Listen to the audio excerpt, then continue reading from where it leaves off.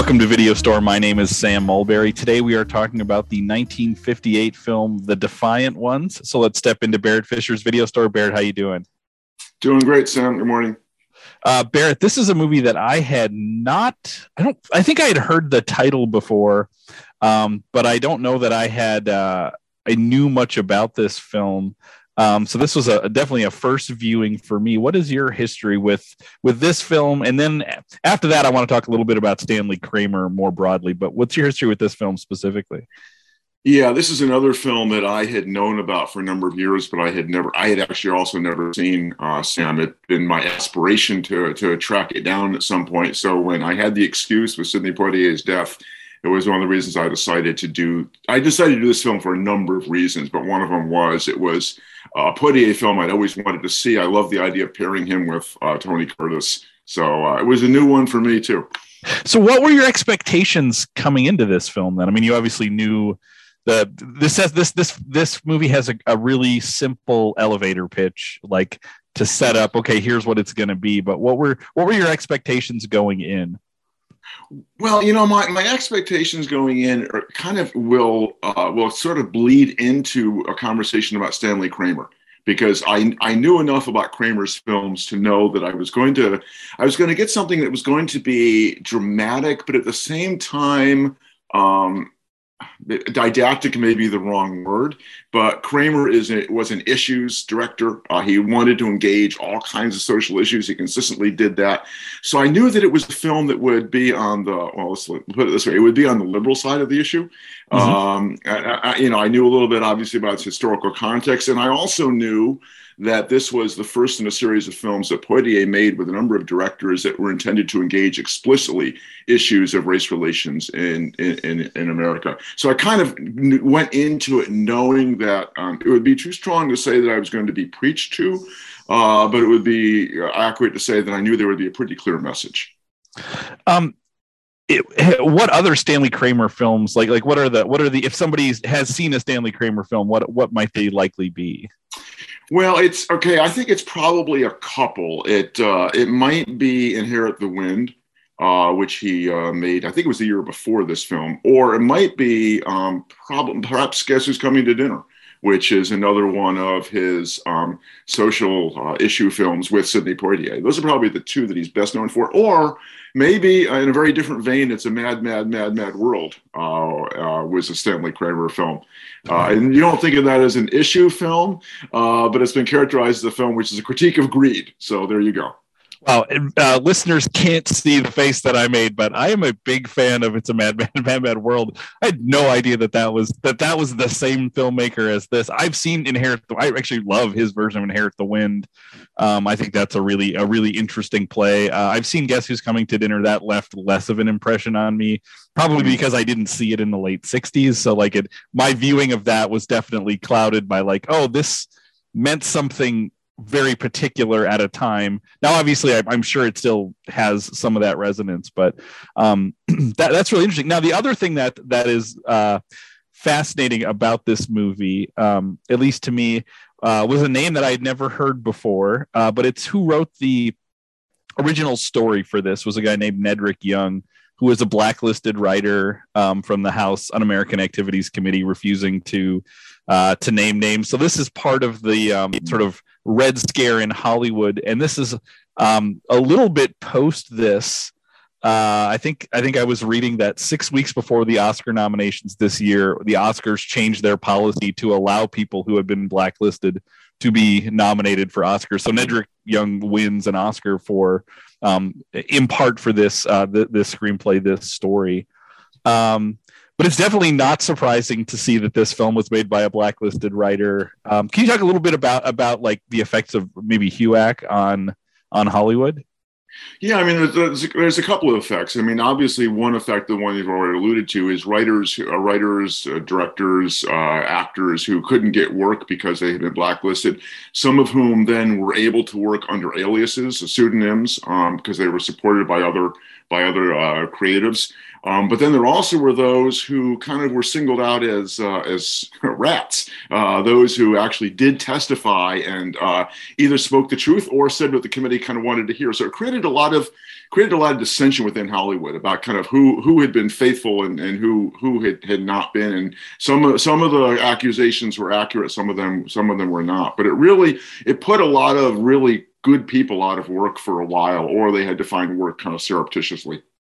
Well, and I will say, because I read about Nedrick Young after watching this, and the thing that is unsurprising about hearing this is I looked at this movie, which is so absolutely clearly about race in America, and my takeaway was this is about race, but this is also about class in America a lot. And it's like, okay, that perfectly makes sense. That sort of the intersection of race and class is the kind of thing that somebody who might be on the anti-HUAC side of thinking about the 1930s communism, those types of things. It's like, yep, yeah, I like this fits very well into it, even to the point where, I mean, I think you could use this film if you were teaching a course on labor history there. I mean, although this film seems to have nothing explicitly about that, there's lots of moments where you could show scenes of this to talk about the complexities of race and labor history in America in the late 19th, 20th century. I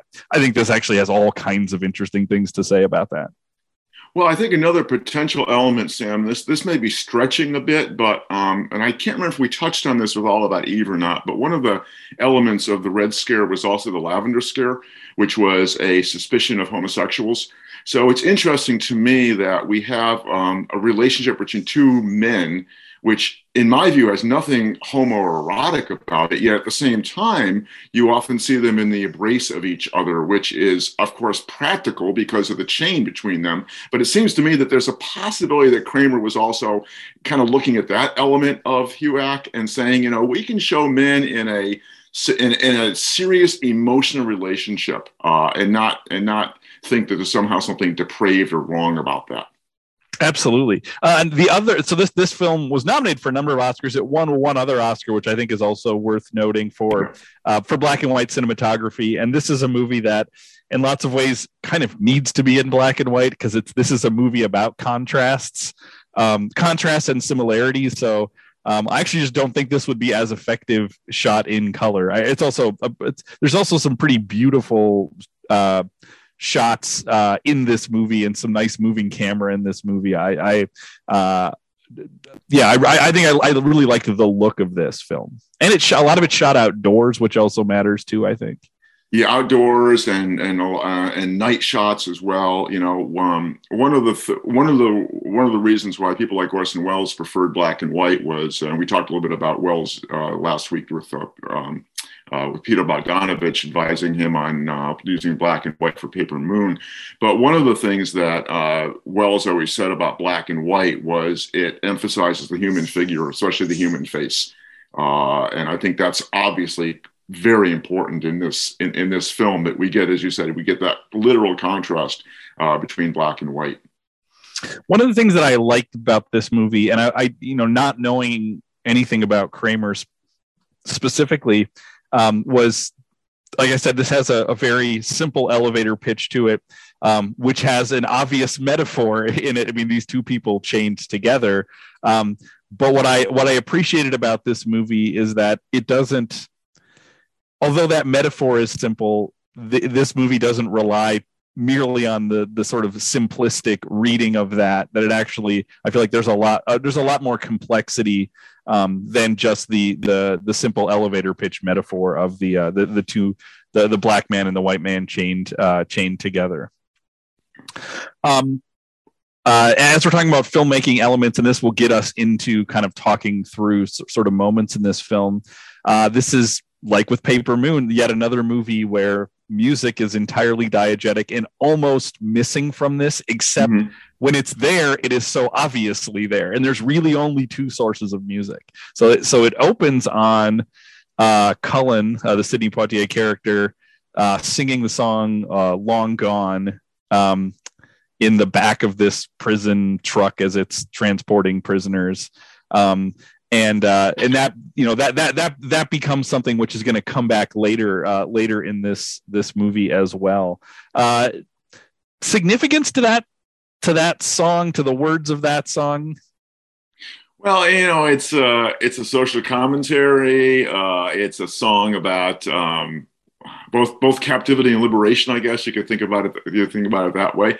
And singing the song, I think what's significant about it, of course, is singing the song is an act of rebellion. But of course, it also takes you back to the slave spirituals, and it takes you back to singing in the cotton fields, and singing is a source of social solidarity. Singing is a source of hope, and what I love about that song is it's a bluesy song, right? So it's both a song of mournfulness and it's a song of hope. But mostly, I think it's a song of self-assertion that he's singing. Mm-hmm. And so we get this first really beautiful shot of, so you start with you hear him singing, but you're in the front of the cab, mm-hmm. and the two, I guess, prison guards are talking and kind of upset at him singing, and they yell back at him, and then you cut to the shot of the window looking at the cab, and it is a really great pullback to see all of the prisoners. And then this was where we get the initial confrontation between Joker, who is the Tony Curtis character, and Cullen. And you get you know, him using the N-word, right? And this mm-hmm. this becomes this initial moment of confrontation. So if we didn't already know that these two were going to be at odds with each other, that becomes the sort of the original sin in this moment, to be like, okay, well, we know this now. We know that these two, that they're the use of that word and the way that scene plays out sort of tells you something about who Tony Curtis is, and Cullen's response to it tells you something about who he is as well. And then we get the sort of the truck accident almost instantly as they're about to fight, and we get this shot that is reminds me so much of the, you know, early 90s, The Fugitive, right? So with the truck rolling over and the prisoners and the escape. And what was interesting about this is, like, these are convicts who have committed a crime and they're on the run, but it's not like they planned an escape. It would, like, there was just an opportunity and they took it, right? So it's, you know, so it's sort of like, is that a crime if you're in a truck accident and you're free? Like, I actually don't know. Are you supposed? Did everybody else just sit around and say, I guess I'll wait for the authorities to come pick us up? I presume most of the other people were injured, so they couldn't run. Yeah, because they say there's no fatalities, and you see a bunch of people, you see a bunch of bodies kind of being carted off. So I assume that they're injured, and whereas Cullen and Joker don't have a scratch on them, evidently. But that's a very ethical, right? I mean, if you get out of the truck, do you have to stand there and say, you know, come pick me up, or are you free to make your own way? Yeah, I mean, honestly, is that a crime or not? I don't know. I mean, that's you know, they obviously are guilty of other things, but that the thing they're being chased for is it's actually really an interesting setup there. So from here, then we get these two intercutting stories. We get the story of Cullen and Joker, and we get the story of the pursuers, which is also it's a smaller story. You get less of that, but it's really, really an interesting story as well. So I want to stick with Cullen and Joker and then go back to the police instead of intercutting the conversations, because I think that gets confusing. So there's a number of it's sort of intercut them on the run and them stopping and having conversations as they go. So we get the first debate about whether to go north or to go south. And what I love about the screenplay is there's things in that conversation that then at the very end of the movie come back. So, you know, Cullen mentions, like, okay, if we go south, once the chain is broken between us, then I am just like a sole black convict in the white South, you know? And it's like, okay, what what is there to protect me there? Right. And we're going to see when we get to the scene where their chains actually get broken, there is this kind of realignment with the group of people around there, or at least Cullen perceives a realignment, and there actually is kind of a realignment. Well, I think that's a good place to start, Sam, because I think one of the dynamics in their relationship is the question of who has the power. who has the knowledge and who has the physical prowess, etc. So I think it's interesting in that conversation that Cullen gets to assert his control over their route, just because of his particular situation. And I think that one of the things that happens in the film, we'll talk more about this, is that power, that control kind of keeps shifting back and forth. One of the things that Kramer tries to construct, the screenplay tries to construct, is a certain kind of equality between the two characters in a number of different ways, whether it's in knowledge, power, social position, whatever. This is really a film about trying to show how whites and blacks are in some ways equal, which has a lot to do, as we'll also talk about, with this historical context of the film as well. Well, and what's interesting is, especially early on, but really throughout the movie, as long as they're chained together, there is this sense of like they will do something to help the other person, but all of those things can also be read as a selfish act. It's like, well, when we get to the river, right? It's like, I didn't pull you out to save you. I pulled you out so you wouldn't pull me in. And it's like, okay, well, that's maybe not a benevolent act. It's a self-preservation act, but it may not, if they weren't chained together at that point, he's probably not risking his life to save Cullen. Which, of course, then when we get to the end of the film, right, it becomes a completely free act, literally free act on his part to save Cullen. So that the whole arc of that relationship is really interesting. Yeah, another conversation I found fascinating, because this actually does, I think, intercut interestingly with what's happening with the pursuers, is when they're out in the woods talking about the animals. And because when we're with the police, right, there's lots of conversations about how, hunting convicts and hunting rabbits isn't the same thing. Some people think it's just another hunting trip, and then you see Max saying like it's not the same thing. These are men. And then the whole thing with the dogs, like how the dogs are treated and all the care that goes into the dogs versus kind of what they're hunting after. So then you see that kind of comparison in there, but in between Cullen and Joker, you have them, in the woods talking about the animals. And Joker, and Cullen seems to really understand nature a lot better than Joker. Joker's asking a lot of questions about what's this, what's that sound, what's this.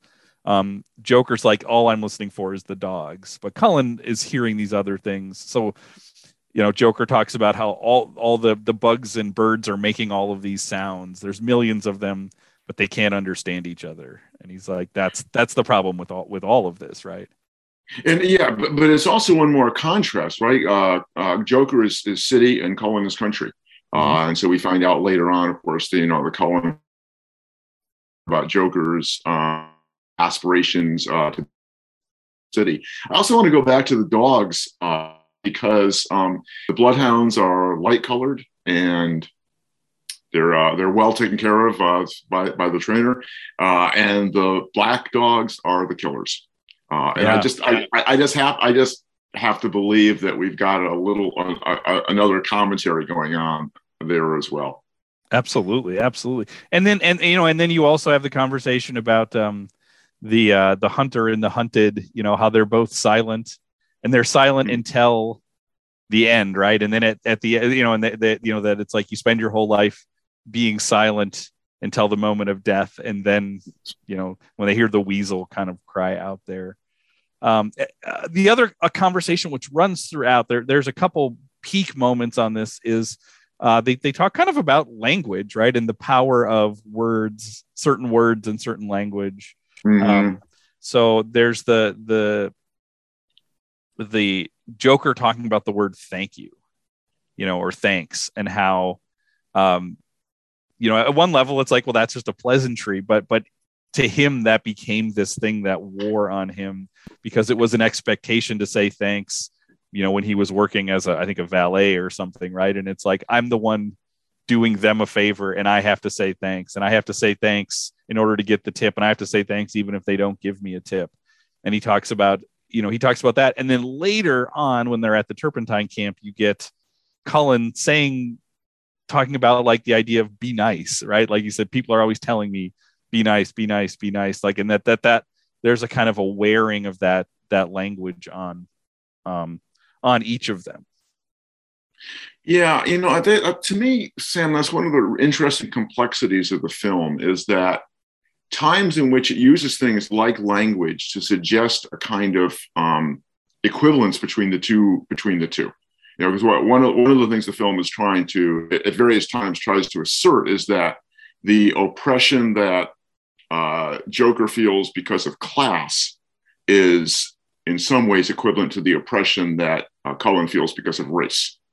And so there's a certain element of the film in which they are trying to make them equal because they are equally oppressed. At the same time, the film pushes against that, right? Because, you know, Curtis tries to argue that, well, calling you the N-word is the same as calling me bohunk or cracker. And Cullen resists that.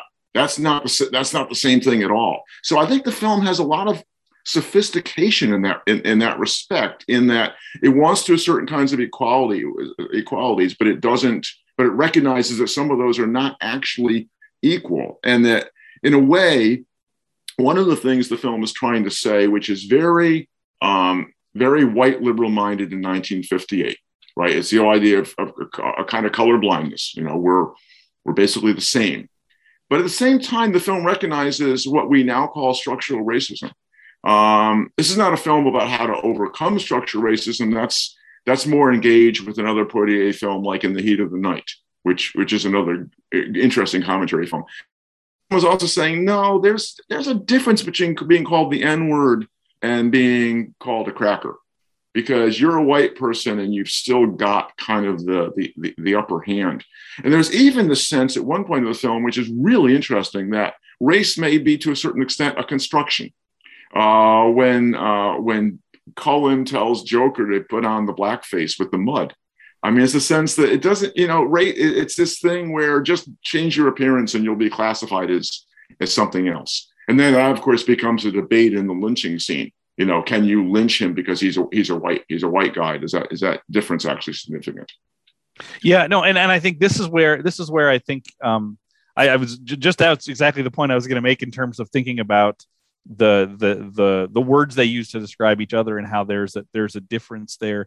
And this is where I was getting at with labor history. Like we think about the history of race in America and sort of class and labor in that intersection. There is a moment when the sort of a late 18th century moment where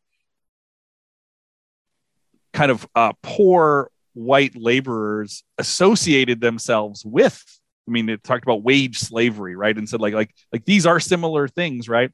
But then there's also a counter movement in that, especially after the end of slavery, when you get the development of Jim Crow, to say like, yes, you're poor and white, but you're different than the poor black, right? And that part of how class issues are maybe put down or tamped down is by dividing that class by race, right, and pitting them against each other. So you get these moments, and I found that the really interesting things about this are the moments where Joker is allowed to be fluid with his identity a little bit. Like, I mean, the fact that he puts on the mud on his face, right? You wouldn't see there is not an analog to that with Cullen, and there's just moments where you see like in the lynch mob where he he's saying like he's bargaining in different ways, but then eventually he plays the one really powerful card that he has, which is you can't lynch me, I'm a white man, right? And he's like, it's like he doesn't want to do that, but that's something that he has. And then later Cullen, when they're tied up, Cullen calls him out on that.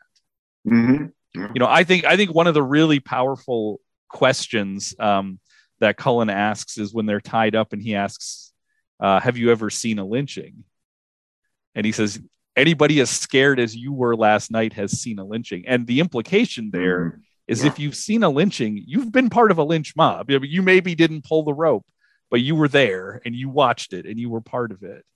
And then he says, don't worry, you can always just remind them you're a white man. And it's like that.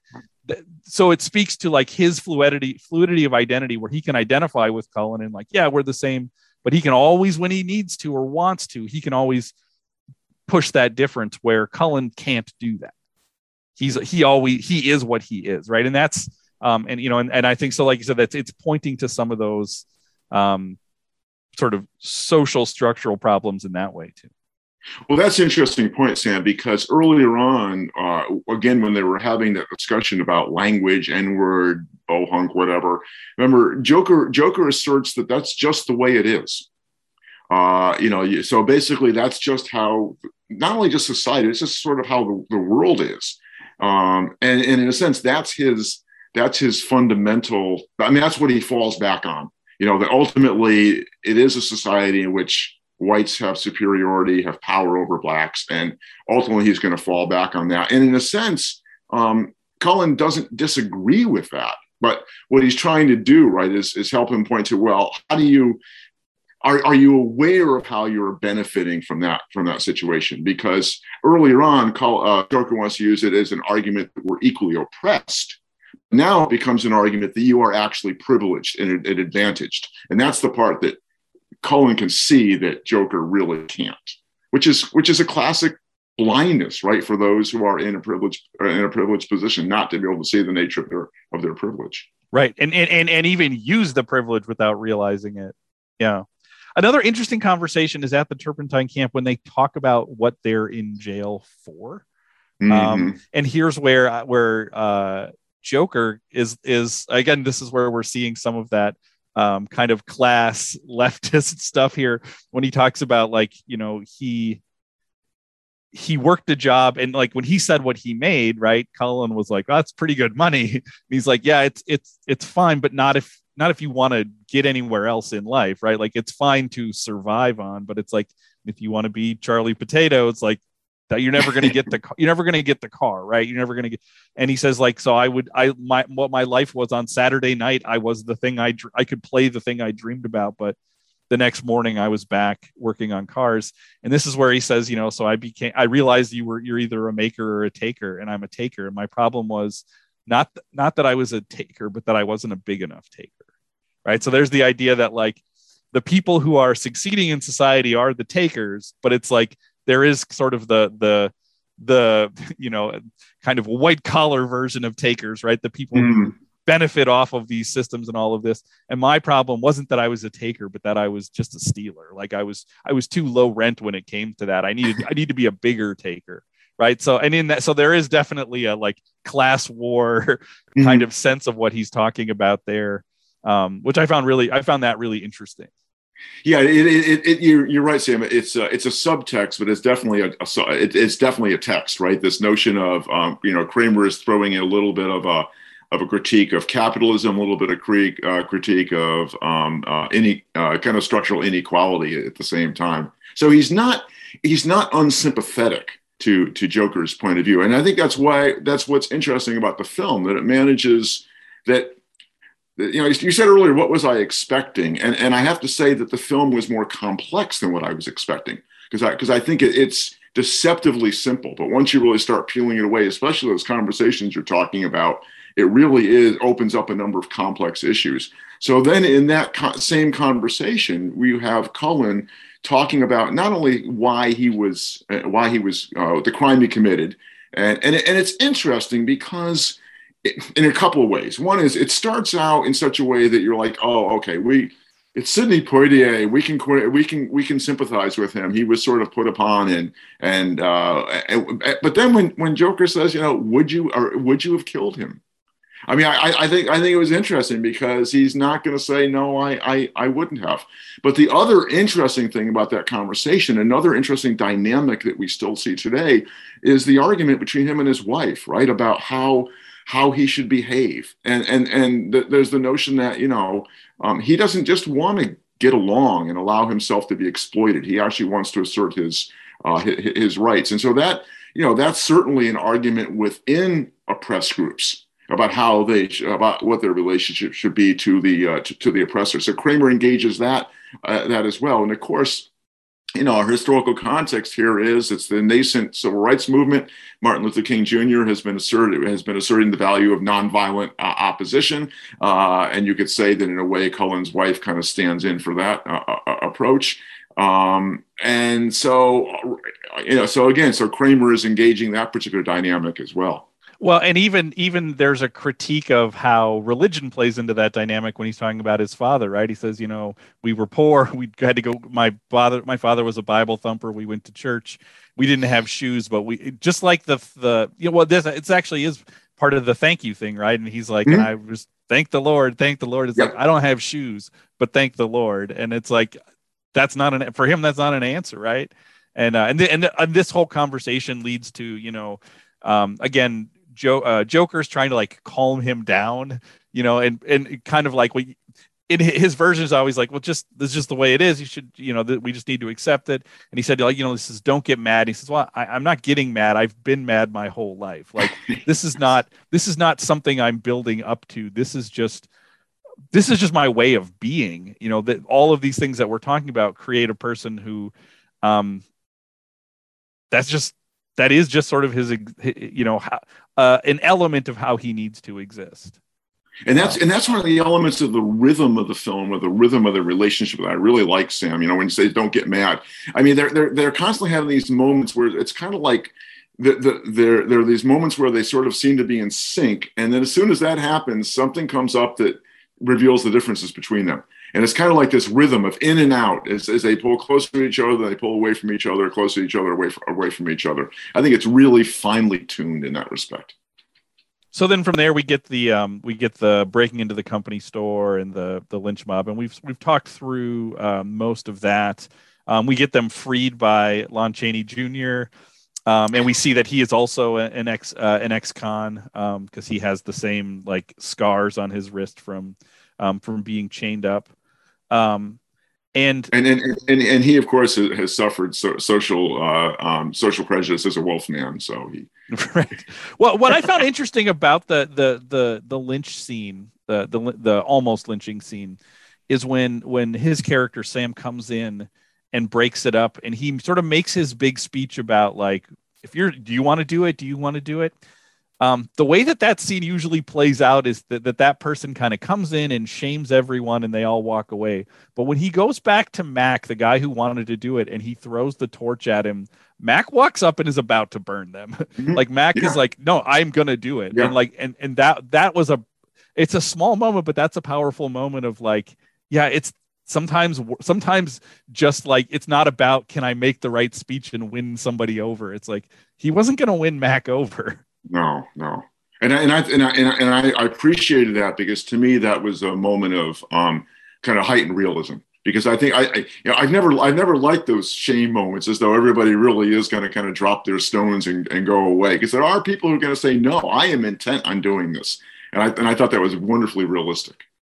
Yeah, and even, I mean, I think having that almost lynching scene when Joker is bargaining and he's like, well, lynching's illegal and they're going to catch you, and his is like, nobody's going to know who pulled the rope. Like there is just sort of the reality of like, this is how these things sort of get passed over or accepted in society. Is like, well, we don't know. I mean, because we also see that whenever the cops come to talk to anybody, nobody says anything.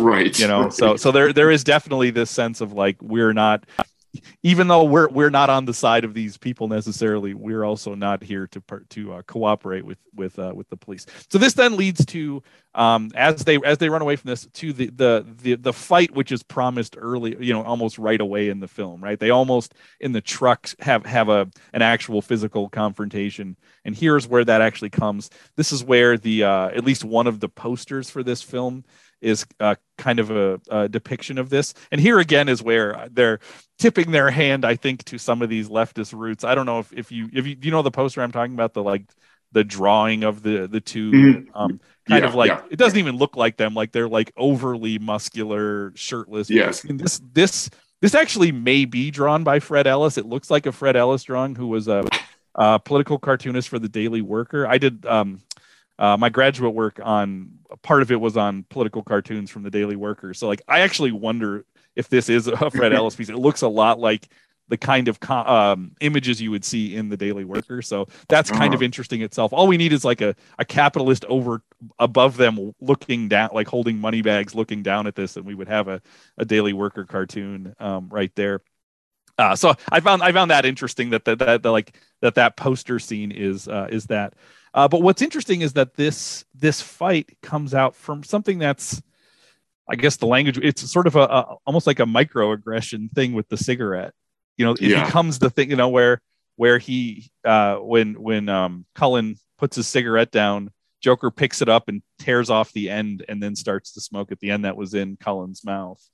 And this just he says, "Are you afraid of catching my race?" What's this about? And then it's like all of these things that they've kind of been, as much as they've been talking, it's also clear that they're bottling up a lot too, and it sort of comes to a head here, and then is interrupted by Billy with a gun. Yeah, which is great, right? Because a little white kid with a gun has power over the two men, especially the black man. Can I just say, as an aside, the cigarettes bug the heck out of me in this movie, because no matter how many times they wade through a river and fall into the clay pit and they're in a driving rainstorm, somehow they still have cigarettes and matches that work. Right. And I assume that Kramer was aware of that as a continuity issue and just said, "No, we need to have them smoking, as it's so iconic." But anyway, that's just, yeah. I will say, when Billy showed up, I instantly thought about the scene in Pulp Fiction where you have Marcellus Wallace and the Bruce Willis character fighting, and like you're so caught up in them fighting and they're so caught up that they don't realize somebody else walks up and pulls a gun on them, and then all of a sudden it's like, oh, the dynamics have shifted. Now, what's interesting about when Billy shows up is, they walk up to him and disarm him immediately because he is a child. And they knock him down and he bumps his head, and it's Joker that wants to run, and Cullen, I think, realizing like this is the kind of thing that can get me killed, right? So he's there to be like, we need to make sure he's okay, and he's there trying to get Billy to come to. But the instant Billy comes to, here again we see the dynamics shift. He quickly runs behind Joker and says, "Protect me from him." And it's like, this is the person who's caring for you. The other one person wanted to just leave you there, right?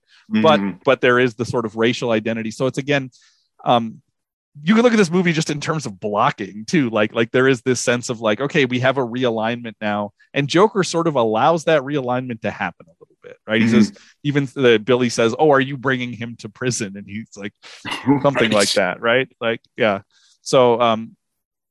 So then they go to Billy's house, and then we get the other, the other kind of conversation about another oppressed person who's also kind of putting their point of view into this conversation with Billy's mother. So I think it's really interesting. Like when they get to the house, I think I watched this movie a second time and I was trying to track this. I think the first time that Joker calls him Cullen is when they're sitting at the table. I don't think you hear, because I remember watching it the first time and it's like, I don't know his name. And it wasn't until when he says it so late in the movie. Now I realize they say it at the very beginning when they're reading the descriptions of them, but I missed it there. I think because I remember him saying Cullen and thinking, oh, I guess that's his name. So it's interesting, in that setting is the first time. And when they sit down, it's Joker who's like insisting, like, no, you need to feed him too. You need to get food for him too.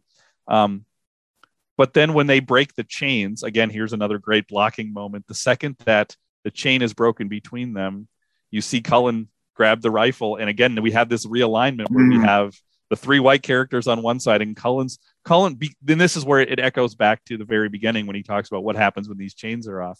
So he's prepared to be like, well, everything that happened between us is different now, right? Because we are no longer actually linked together. I thought that was a really pretty powerful moment of thinking about, like, I can trust you when we're stuck together, but can I continue to trust you? Because he's pulling it on the family, but he's also pulling it on Joker too. He's like, this is the thing that gives power in this room, and I'm gonna make sure I get it.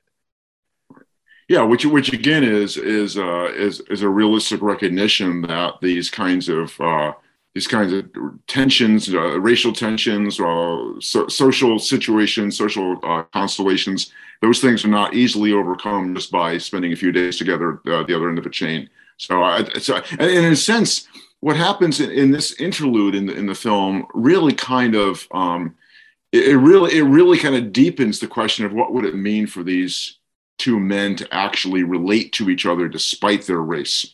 And James Baldwin was a critic of this film, especially at least of the ending. And one of the things that he said about it was, well, the film demonstrates that a black man and a white man can only have a relationship in the absence of women. And so you have, so that, right. So then we set up a triangle, which is really not just a triangle about black and white, but it's a triangle about male and female. And so she is kind of the ultimate temptation for Joker to kind of gravitate back into the world that he more naturally falls into, which of course he rejects. But at the same time, in Baldwin's critique, it's because you can't integrate the three. You can't have black man, and white woman.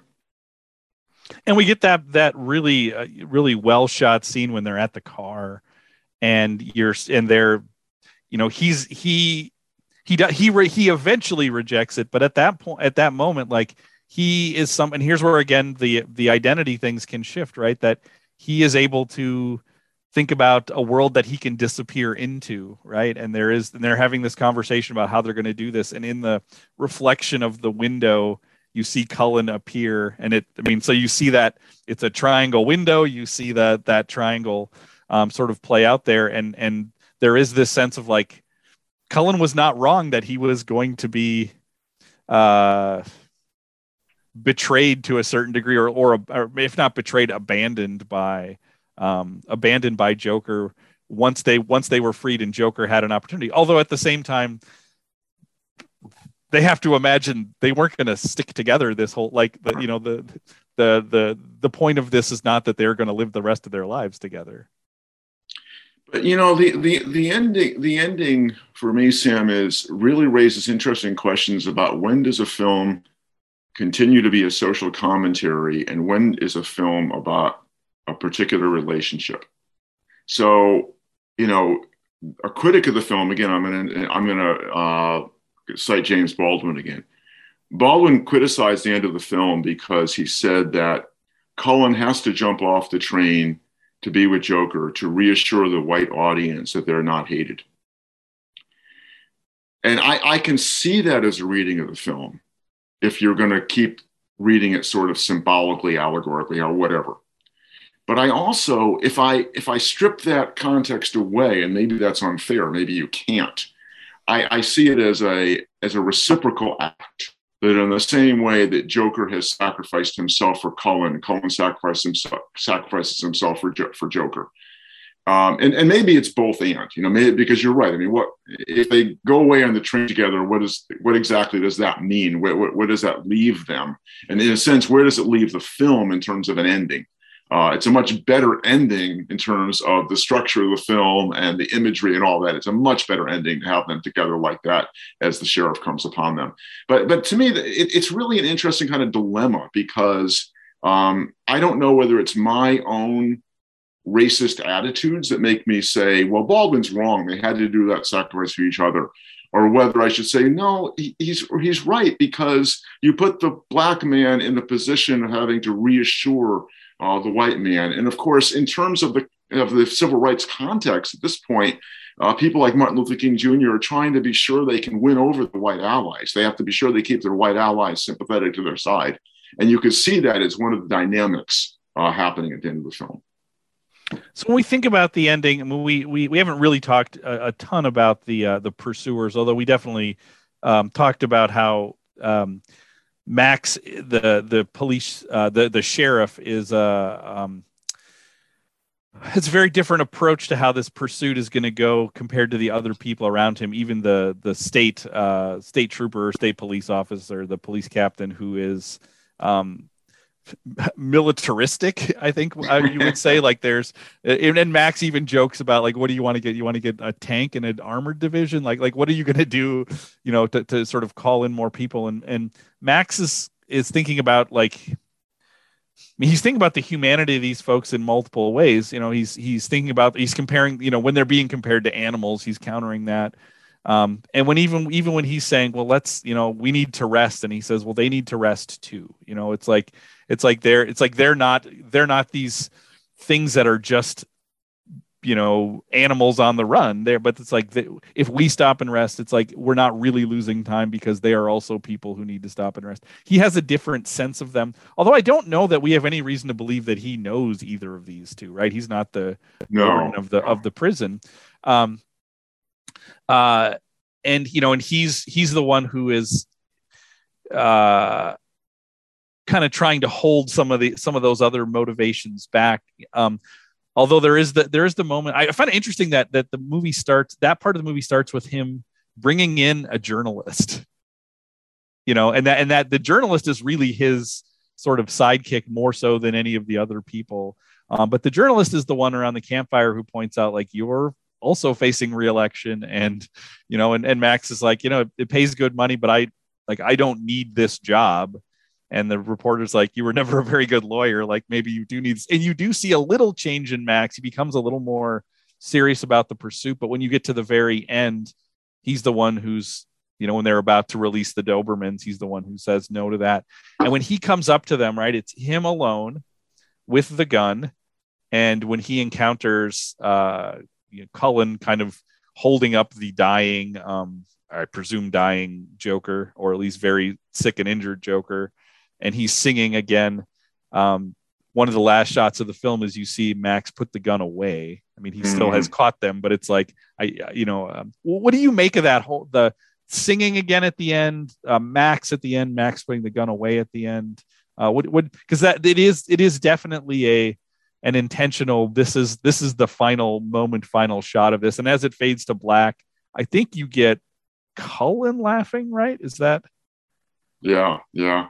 I guess you could say, Sam, that the ending has its cake and it can eat it too, right? Because you could take it as a hopeful ending, Max putting the gun away, Cullen and Joker in each other's arms, or you could take it as nothing's really changed. Things are still the same where they are. There's also an interesting historical context I just have to mention about the year before, in Little Rock, Arkansas, there had been a big issue over desegregating a high school, and the governor, who was up for re-election, took a very strong racist stance against desegregation. So I think there's a little bit of that context here with Max being reminded that it's an election year and why he has the reporter along with him, hopefully to paint a good picture of him. So, yeah, I think, but back to the ending, I think that, since it repeats the song at the beginning, you could argue that it's just, we're just going to go back in the same cycle. They're going to go back to prison. Nothing's really changed. But Max putting the gun away, maybe there's a recognition that violence is not the answer to solving our problems. I just want to do some loose end kind of things here so we talked about music in this movie. The other source of music, and I don't know if this is just a comic relief element, but among the pursuers, there is one of the kind of deputized folks who has a portable radio, and he's listening to jazz music, I guess. I mean, that's what the closed captioning referred to it as, but like popular music kind of stuff. And he's constantly being told to turn it off. What do you make of that? I like that was it, like beyond being a sort of comic runner throughout this. Like, is there something else to glean from that? Yeah, I think two things. One is that Cullen is associated with music, so it's a reminder of Cullen's presence in the film. But more importantly, I did take it to be kind of jazzy, and jazz music has famously has its roots in African American spirituals and other forms of music. So I think it's an ironic commentary on the crossover effect of cultural art, of cultural creations like music. So you get this white guy helping to hunt down a black guy, but he's listening to the black man's music. So to me, I think that's what's going on with that. We also need to mention that actor is Carl Switzer, who is Alfalfa from the Little Rascals. Our gang, yes. Yes.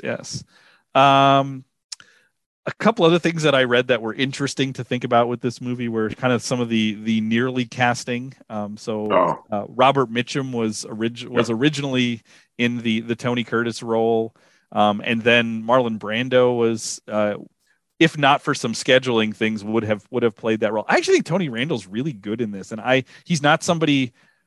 I mean, we saw him in Some Like It Hot, but he's not somebody I have a lot of experience with. I don't really know him as an actor very much, but I thought he was quite good in this movie. Yeah, a lot of people didn't expect him to be very good. Of course, there was a legend surrounding Robert Mitchum that he didn't take the role because he was a racist.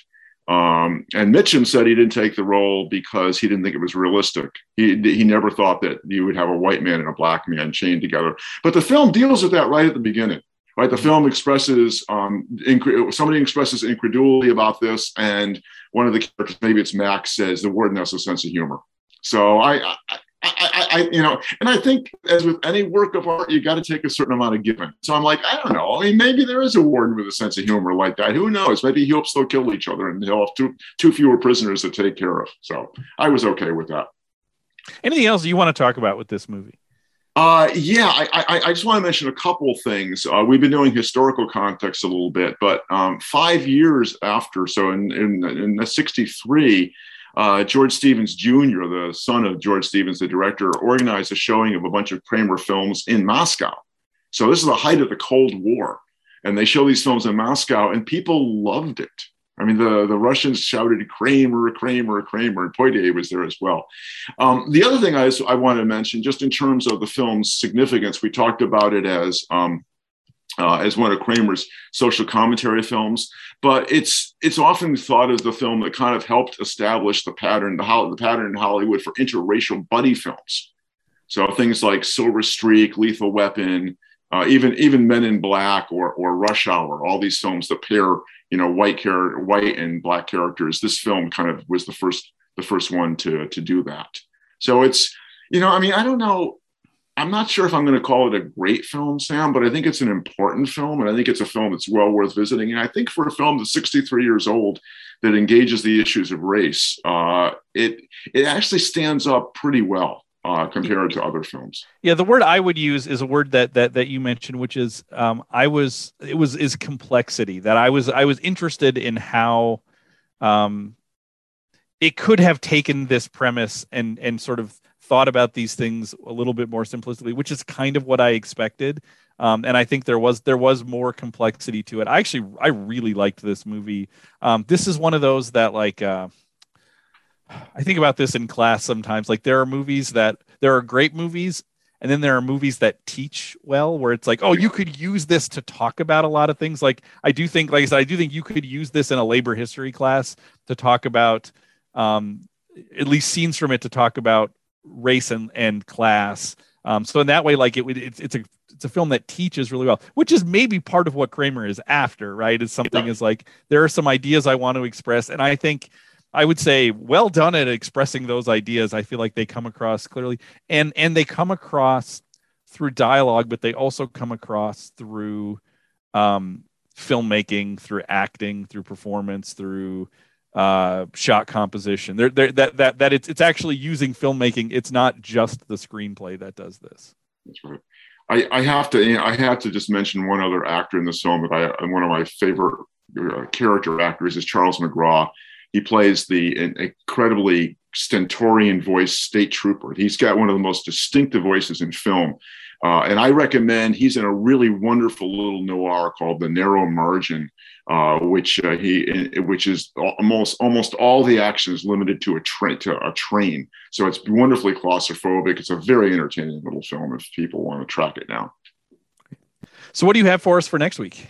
Okay, so next week, Sam, I'm going to stay with social issues, but this time I'm going to shift into, I think we need to do some Westerns. So I want to do the Oxbow incident from 1943. I don't think we've done Henry Fonda in anything yet. So this is a Henry Fonda vehicle, and I believe it's William Wellman is the director. So it's a fairly short film. But I think it's another film that raises some interesting social issues. Fantastic. Well, Barrett, thank you so much for recommending this film. I really liked this. And I was surprised by sort of what I saw, and I think that this is a good movie to have a conversation about and to dig into. And I think there's probably a lot more to mine. I will say we didn't we talked about Billy's mother as, you know, a character in this triangle. We didn't get to talk about her as like another version of an oppressed group, you know, thinking about women. And so that's a whole nother conversation that I feel like this movie probably shortchanges a little bit, because that's not the core idea, but at least it hints at, okay, there's another conversation you could put in here. So, but I really, really, really enjoyed this. And so thank you for recommending this. Thank you for the conversation. That's all the time that we have, but we will be back next week to talk about the Oxbow incident in the video store.